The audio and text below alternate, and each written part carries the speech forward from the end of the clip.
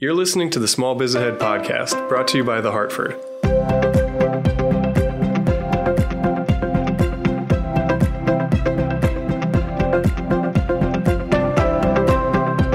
Hey everybody, this is Gene Marks and welcome to another episode of the Hartford Small Biz Ahead podcast. Thank you so much for joining me this week. And this week I want to talk to you about a new technology that is sort of taking the world by storm. If you haven't heard about it, your head has probably been under a pillow for the past couple of months. It's called ChatGPT. ChatGPT. It's an open source AI-driven chatbot, a conversational chatbot. It's made by a company called OpenAI. And you know what? You can check it out anytime you want. It's completely free, although there is a premium version that's coming out. And it's something that a lot of people have been playing around with and actually starting to put it to productive business use just recently. So if you go to OpenAI's website, the way you get to it is just Google ChatGPT and OpenAI. You'll find their website. You create a user profile and you can get on it and start playing with it. So why do you even want to do that? Like, what is the point of ChatGPT? Well, it's artificial intelligence. It's conversational. It is it's a chatbot, but it's so much more. Because what ChatGPT does is it will give you answers to your questions, it will give you advice, it will give you help, and it will actually do things for you just by asking it to do things. So for example, if you're like, hey, can you give me a good recipe for apple pie?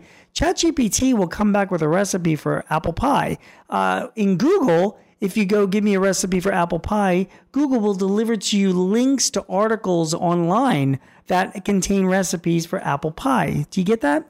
So you can do things by taking it to the next level. You can say to ChatGPT, hey, write a blog about car repair for Mustangs. And what it will do is it will write a blog for you based on all the information it can find out there about car repair and Mustangs. And once it does that for you, you can then turn around and say, like, you know what? Also include car repair advice for Camaros as well. And it will add that into the blog and do it all for you. So for some people, it's really causing a lot of panic and concern because it's doing a lot of work that people are already doing. I'll give you another example. I have a friend of mine who is a developer. He writes software code. He's been using ChatGPT to write software code for him. So when he has a project to do and he's got to write code that performs a certain function for him, he says to ChatGPT, hey, write this code in this language that performs this or accomplishes that. And ChatGPT does it for him, and he copies and he pastes that into his code and moves on from there. So it really is doing some stuff that humans are doing, and the capabilities in the future are significant. You will be able to create ChatGPTs that will draft up brochures, legal contracts. It can do market analysis for you. It can make recommendations where to open up a store or what products to sell. It can draw up human resources policies based on certain criteria or information that you give it. It's literally like having like an expert that can do things for you all through conversational AI, which is pretty wild. But let's not get ahead of ourselves. The technology is still very early. It's not new, by the way. There's been conversational AI forever. It's been around for at least the past few years.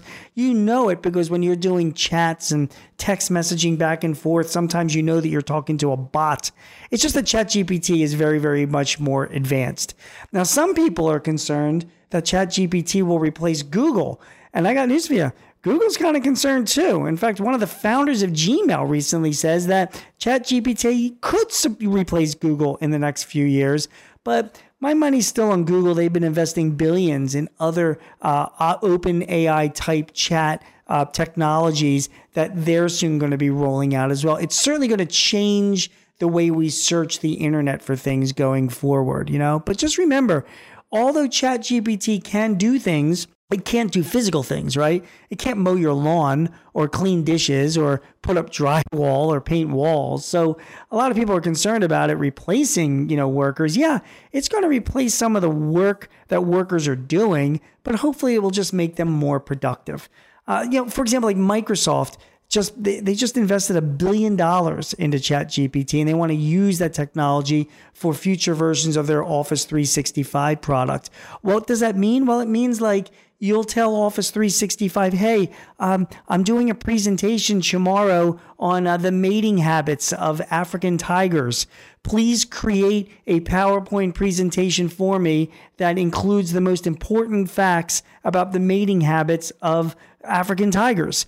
And ChatGPT will use Office 365 and PowerPoint to create that presentation for you.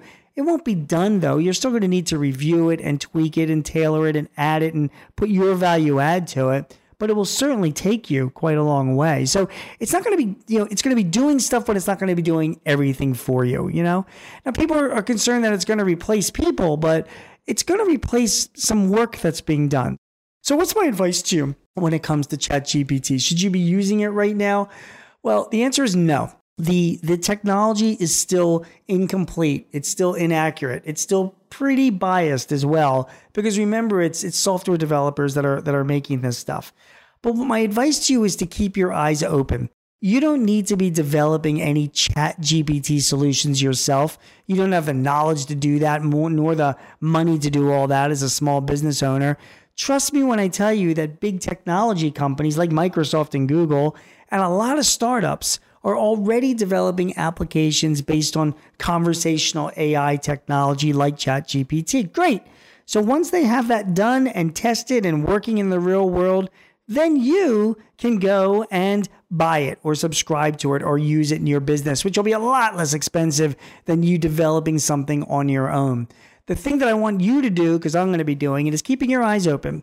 Where you see this conversational AI technology become available, that you can use it in your business so that you can do things more productively, more efficiently, more profitably, jump on it. Take advantage of it. Don't run away from it. Don't be scared that it's going to replace you or your business or make big changes. Good. Let it make those changes, because if you use it the right way, those changes will probably be for the best.